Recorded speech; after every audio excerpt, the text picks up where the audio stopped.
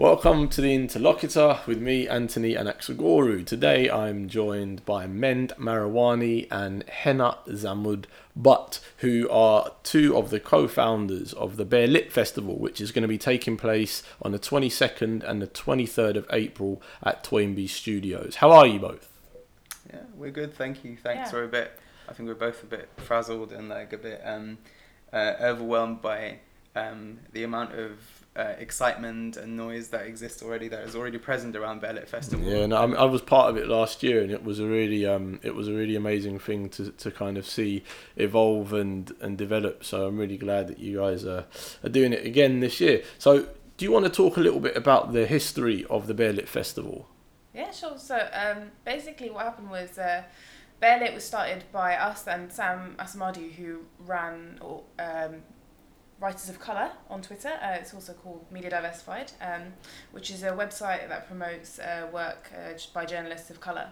And she and I were talking kind of early on, and she mentioned how some of the authors that she knew and writers and poets didn't get invited to literature festivals. So eventually she and I and Mend got together and we thought, well, we'll just have one. And then it kind of snowballed out of control and accidentally happened. Yeah, I mean, I think in 2016, when we were starting to organise and plan for the festival, neither of us really knew what we were getting ourselves into. Yeah. It just happened, and then a couple of months later, we had the festival, and we had over 30 authors participating. We had people like Leila, Abu Leila, we had people like Anthony, yourself. We had a whole amount of really incredible and remarkable writers and poets. Yeah. That we were really privileged to have. What was the feedback like from the audiences last year? Well, it was really unexpectedly positive. I think we didn't realise how much there was a need for the festival until it happened, and the atmosphere was just like crazy. It was so positive, so supportive, so collaborative. People were so open to meeting each other and working together on stuff. It was like we were kind of redrawing the literary landscape to fit the people that were at the festival, and so I was so excited by it and inspired by it. You got international coverage, I remember, isn't it? Like, was it New York Times picked it up? And Yeah. New York Times. Yeah, we still hold that up as our token of international success. That's it. Yeah. Why not?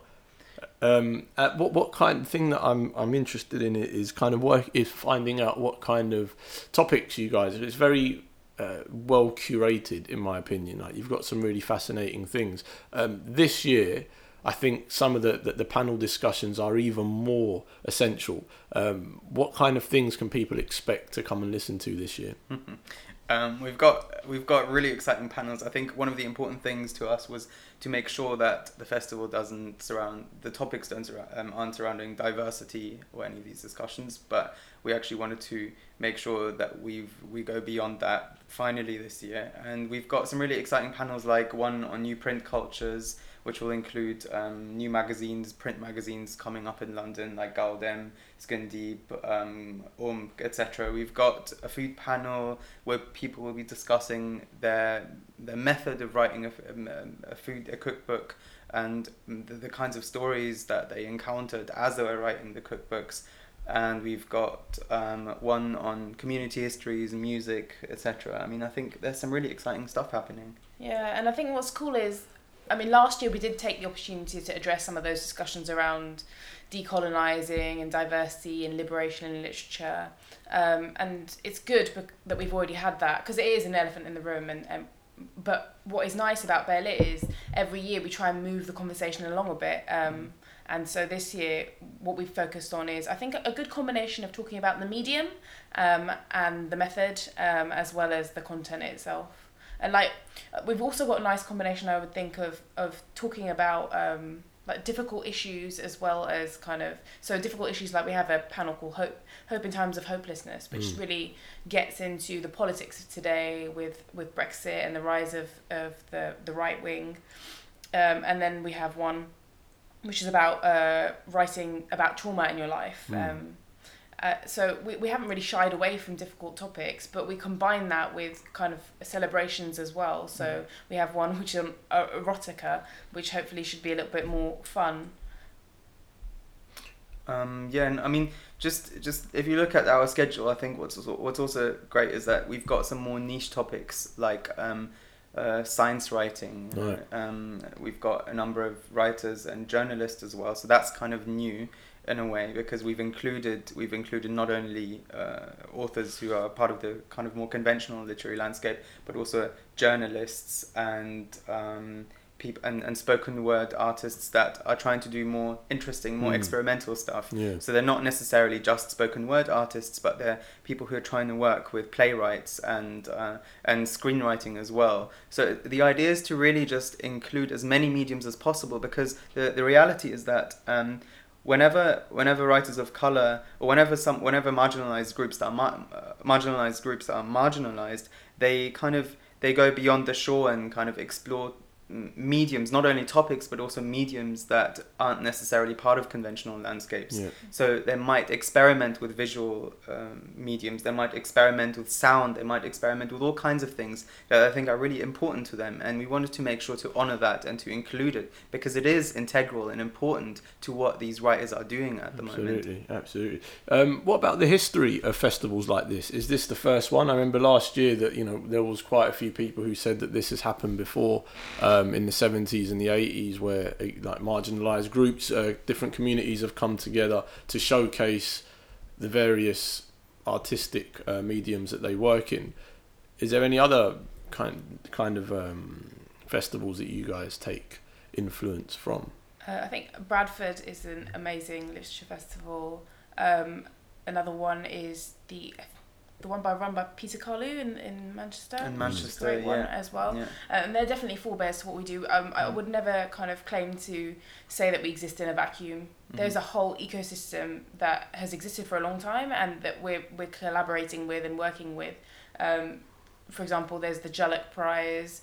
There's the anthology The Good Immigrant that Nikesh put out. There's BAME in publishing, who one of the founders of that is going to be at the festival. We're all working together to do this. I mean, not just that, but like even if you think about when Claudia Jones, the founder of the Notting Hill Carnival, founded a newspaper. I mean, right, that was like one of the first kind of attempts, not only attempts, but like it was one of the first successful attempts to actually work with Caribbean and South Asian women writers in the UK. And so really think of this as a contribution. Think of this as a contribution to already present and existing work and performances and as well as mediums.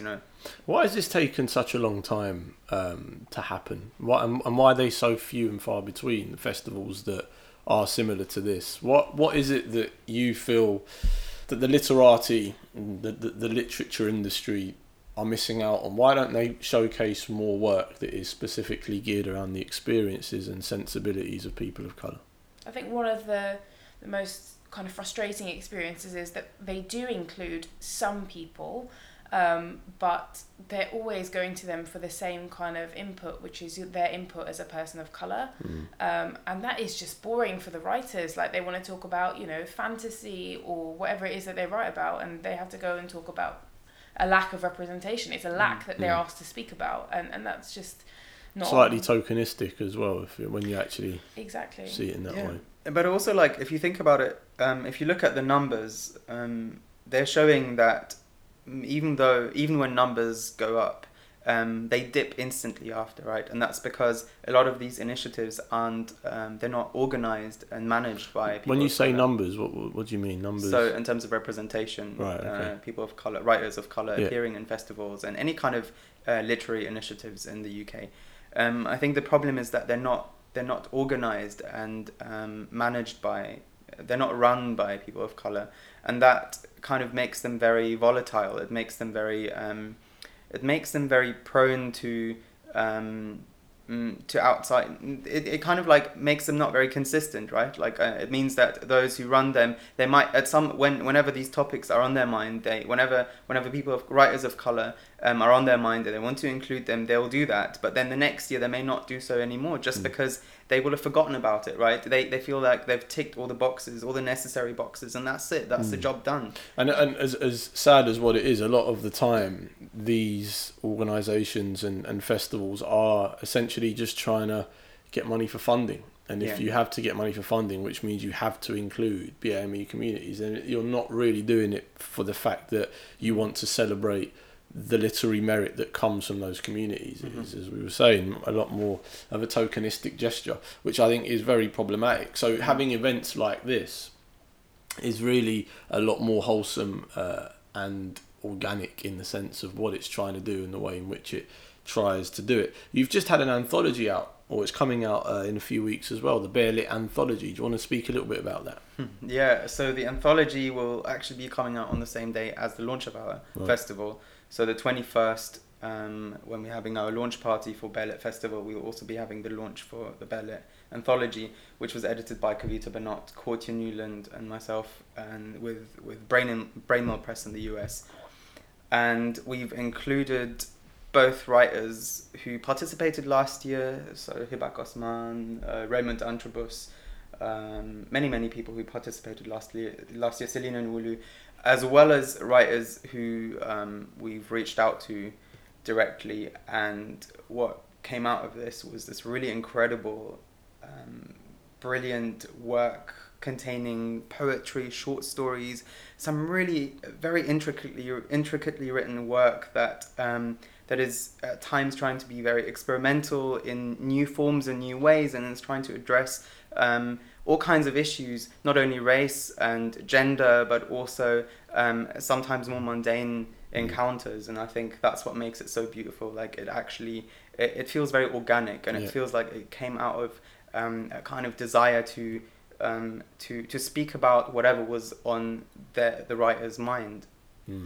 And the need to be able to articulate these experiences in a way that feels that they live alongside other experiences and sentiments of the same thing right now is equally important. I interviewed Nikesh a few months back, and we spoke about this idea of, can we break away from having our race or the colour of our skin or whatever it might be being at the forefront of our identity? Can we just write stories as Mend and Henna, or do we have to constantly keep categorising ourselves as being people of colour or as being marginalised groups or whatever it might be? Do you see a future where that's possible?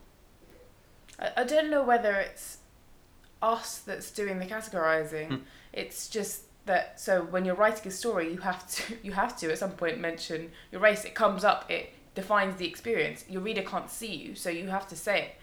And I don't know whether we're ever going to get to a point where we're not going to have to communicate that to the reader. And then, if it's a reader of colour, then they're less likely to kind of categorise you as different from them. But if it's someone who's different from the writer, then they're going to do it. I mean, there's really interesting literature that I've read over the last few years and plays as well that I've watched. And when I spoke to the playwright and I spoke about the racial identity of one of the characters, they actually mentioned that they wrote the character with no race in mind.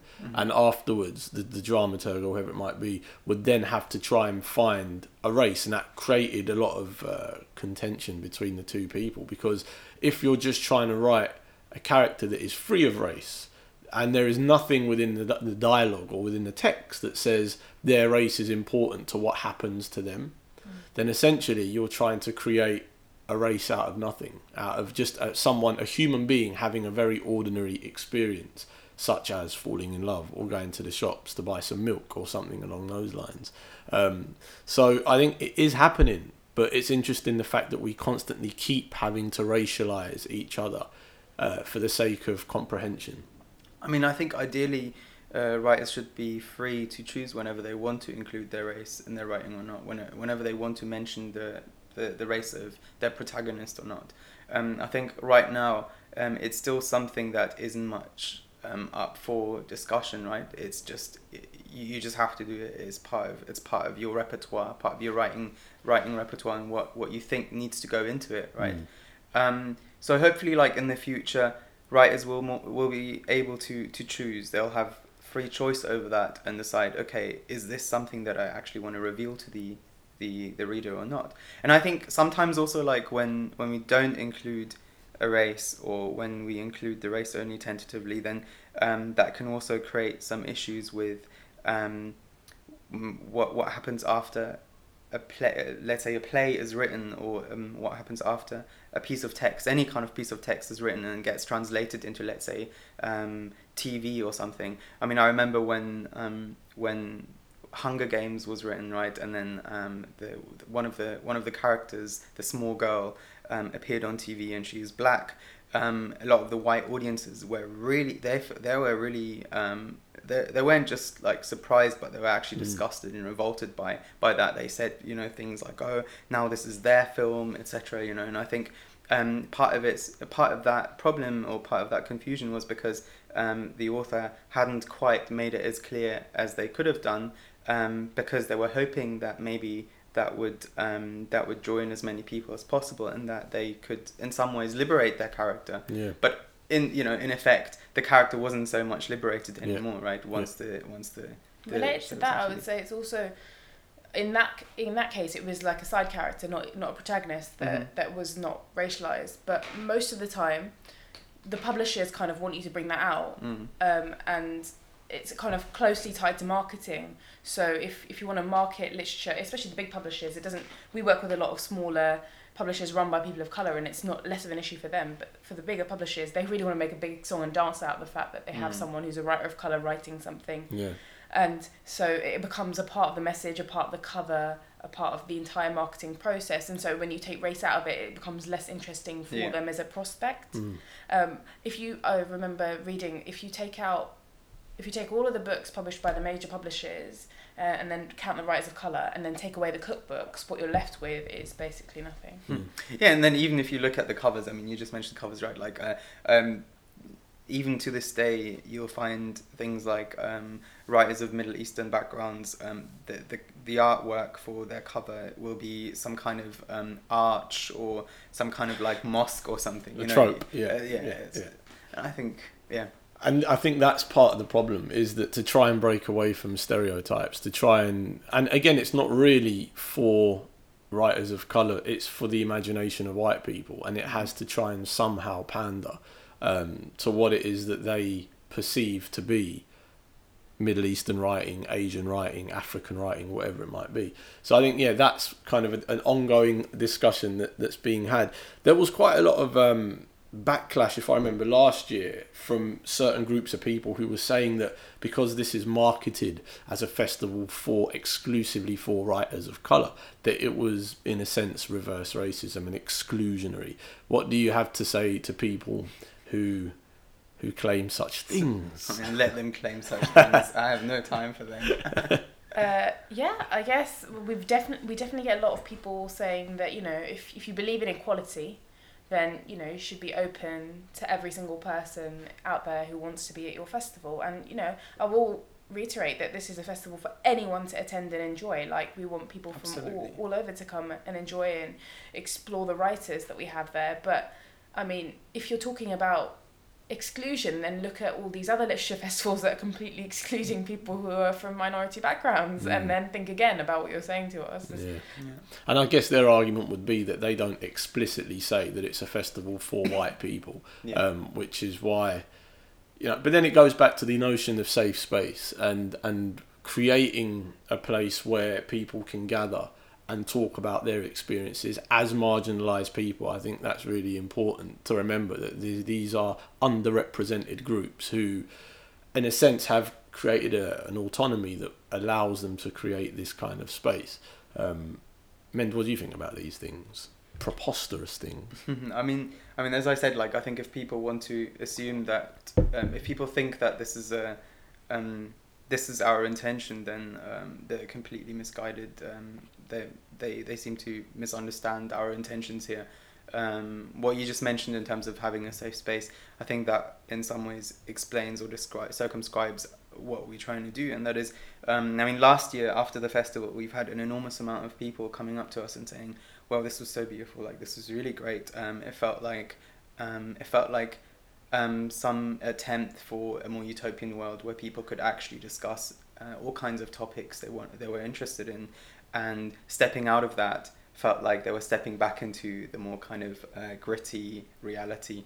And so if you take that, then I think it would in some ways explain what we want to do, and that is create a beautiful experience for anyone really, and also make sure that people know what our values are, what the values of the festival are, and that is that we don't accept any form of racism, and that we will be discussing, this space is open to discuss any of these topics that people want to explore and that people want to address, be it within the panels or outside of the panels. Yeah, what's special, I think, is that we don't have to start the conversation from the beginning, because all the writers share the experience of being people of colour. And so, like we were talking about other literature festivals before, where you might only have a few people of colour, you have to take everyone on that journey from the very start. Whereas at Bare Lit, because we share that, we can start further and get further along as well in the conversation.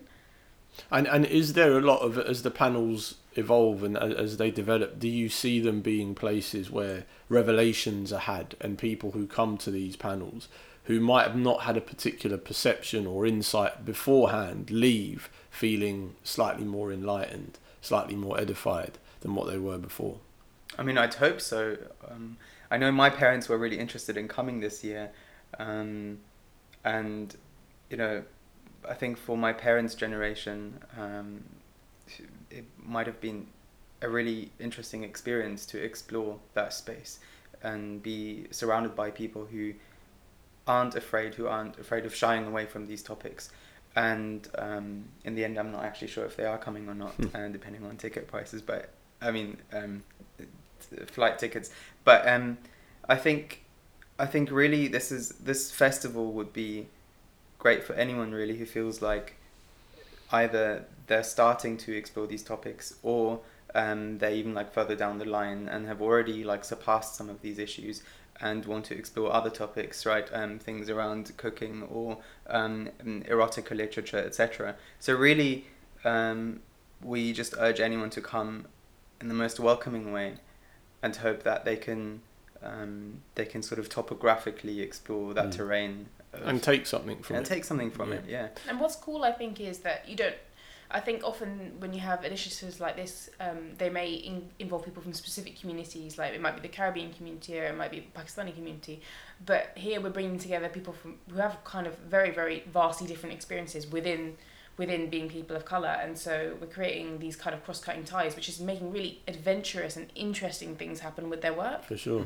Yeah, because there is a lot of overlapping, and like you say, the experiences of people from Asia might differ from people from Africa and also as the diasporic community, that adds an extra element to kind of unpack as well. So yeah, what were you going to say, man? No, I was just going to say, I mean, I haven't seen any panels in the UK where you've got like over the past year or so, literature festivals especially, where you've got people from, 5 people from 5 or 6, 7, 8 more different backgrounds, and they'll be talking about whatever they want to talk about. And I think that's really great in a way that, not to say that like we're all human or anything, that's not what we're trying to do.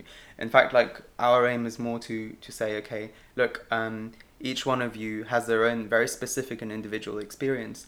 And there may be overlaps, but there may also not be any overlaps at all. But come here and explore them. Yeah. And what I would add is actually to your point about diaspora, I think that's a really important thing that we bring, is that there's kind of, whilst there's space for the mundane and the kind of domestic within the work that we talk about, there is this element of kind of internationalness to the literature that we talk about. We talk about places that are far away in our perception, how they might be, because we've never been to the place where our parents are from. And so that brings kind of an expansiveness to the literature, I think, of the writers, even if it is just about the most mundane things. Yeah. Let's talk a little bit about the funding. And you guys crowdsurfed a lot of the money, the budget for this year. How did you find that? How was that? Was it a difficult endeavour, or was it easier than you anticipated? I mean, let's just start by saying that we are Arts Council Yes, England we got a funded. grant. Yeah, we got a Well grant. done, congratulations. A Thank small you. grant from the Arts Council. A small proportion of the funding is from the Arts Council. Yeah. Mhm. And then we crowdfunded successfully last year to fund the festival, and we've been selling tickets again through crowdfunding this year. I think as with any event, a lot of people leave ticket buying to the last minute, which can be a bit nerve-wracking. Yeah. But we're doing okay so far. Mhm. And there's been a good appetite. You see it being as popular as what it was last year. I think incrementally, yeah. Like as we're approaching the festival, more and more people are starting to buy tickets and be interested. Also, I think we're really hoping that the writers, the participating writers, will promote their events. Yeah. To get their own audiences on board and make sure that Berlitz 17 can actually be as great or even better than last year's festival. Have you got any plans to take it to kind of more like a national scale? So maybe to do Berlitz up and down the country in different places, or is that? We're both looking at each other in shock and horror. Yeah. I think it would be nice to grow it, but again, it's something that's going to happen, I think, over time, because at the moment, so the team is myself and Mend, and then we have Sabina, our festival assistant, and we have Samira, who is our publicity assistant. So it's still a very small team. So as we try and get bigger, I think we're going to need to bring more people on board. And there's no limits to where people will take it. But also, I think Henna and I have been talking a lot about what we'd like to do in the future, and one of these things including other aspects. So that could mean that we might branch out and become a more cultural festival rather than just a literary festival. But again, we haven't. First we need to do Berlitz 17 before we can actually get anything else started, I think. Yeah. Who have you actually got on the lineup for this year? Do you have that at hand, just so people can get familiar with some of the heavyweights who are coming? So we have a session actually run by the Jullick Prize, which is a book award for writers of colour that started this year for the first time by Sunny Singh and Nikesh Shukla. And so who was the winner of that? It was Jacob Ross, right. For the Bone Readers. And actually, they had such a strong shortlist. Like, everything on there was great. And I remember talking to Sunny about the judging, and they were just like, I don't know how I'm going to pick I saw Gary Young, David Olusoga, and a few of those other guys. I was like, wow, that's a powerful shortlist. And it wasn't just like one genre. It was completely across the board as well. Just shows you the strength of talent there is, like, in non-fiction and fiction. So Sunny's going to be there with Yvette Edwards and Catherine Johnson, talking about the process of judging a book prize, which I think is going to be something really distinct, because I don't think I've ever heard anyone talk about how they go about that process, about how they judge, about how they weigh up, the value of winning the prize for the writer as well as the value of the literature itself. So I'm looking forward to that. Yeah, that definitely been. I think that's something that a lot of people are interested in. How do you discern a winning novel, or how do you judge something on the merits of its sophistication? Especially when you're not comparing like for like. Like, how do you compare non-fiction with fiction as well? Yeah. Yeah, and I think another really interesting panel will be on the art of editing. So we wanted to look at the various aspects involved in editing. How do editors go about editing a piece of writing? What are the things they'll be looking for in a text? And what is the kind of relationship they ultimately develop to the writer? So we've got Margaret Busby, who is the UK's first black publisher, with Alison. Yeah, I think it was Busby and Allison. And we've got Bibi Bakari Yusuf from Cassava Press, as well as Sabrina Mahfouz, who just published an anthology with Saki Books. Yep. So I think this is also one of the more kind of technical and really useful, very practical panels that we've got. I think another, just as a kind of a side note, one thing that I've realised a lot of people, and maybe it's something that I'll do on the podcast later on, but a lot of people are interested in how you apply for funding for these kind of things. So to have a discussion where maybe if you bring representatives from the Arts Council or something like that, that's something that isn't discussed a lot within the arts, yet all the disciplines rely on funding in some way or another. So something like that I think will definitely be of interest to people. Yeah, because I think one issue that we try to... So this year, actually, I should mention, when we were programming the festival, we made a conscious decision not to include anyone who was in the festival last year. So we won't have the same people in consecutive years. Now, the reason for that is because there's a couple of reasons. We have to mention that other literature festivals, often they'll go to the same people of colour again and again, and so only they get exposure and other writers of colour don't get a chance to speak up. So hopefully we see this as a platform. You know, if you have Bearlit under your belt, maybe you'll get invited somewhere else. And then the other thing is that we, like you say, a lot of people don't have information because there's almost like a closed clique I've found of people who are kind of in the know about these opportunities and funding and stuff, and everyone else. And so we need to really open that up, and I think that's another reason why the festival exists, is to open that space up and make it accessible to new writers. Yeah, and I mean, we do have a really incredible amount of writers who are both established, and then we've got people who aren't established at all, who aren't so known in London especially. So we try to branch out to people who are situated perhaps in Manchester, the north of the UK, the west, etc. So that was really important to us, and I think, and this is also, by the way, like how we worked with the publisher Brainmill Press to include writers in the anthology. We wanted to make sure that we don't just use the same token writers, but that we were able to draw on a really vast pool of writers who are all over the place and who have done really amazing work, and we wanted to honour that.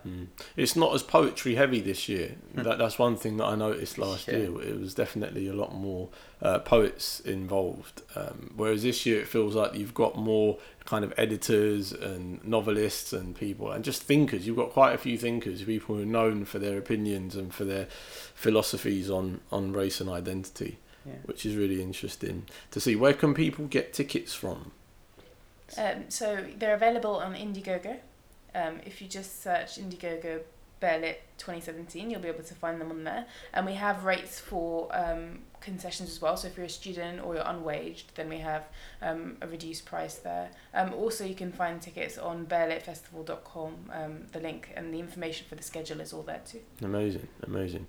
Well, guys, thank you very much indeed for your time today, and I really hope the festival goes well, and I'll be along in 2 weeks' time to see it all happen myself. Well, thank you. Thank you. Thanks very much.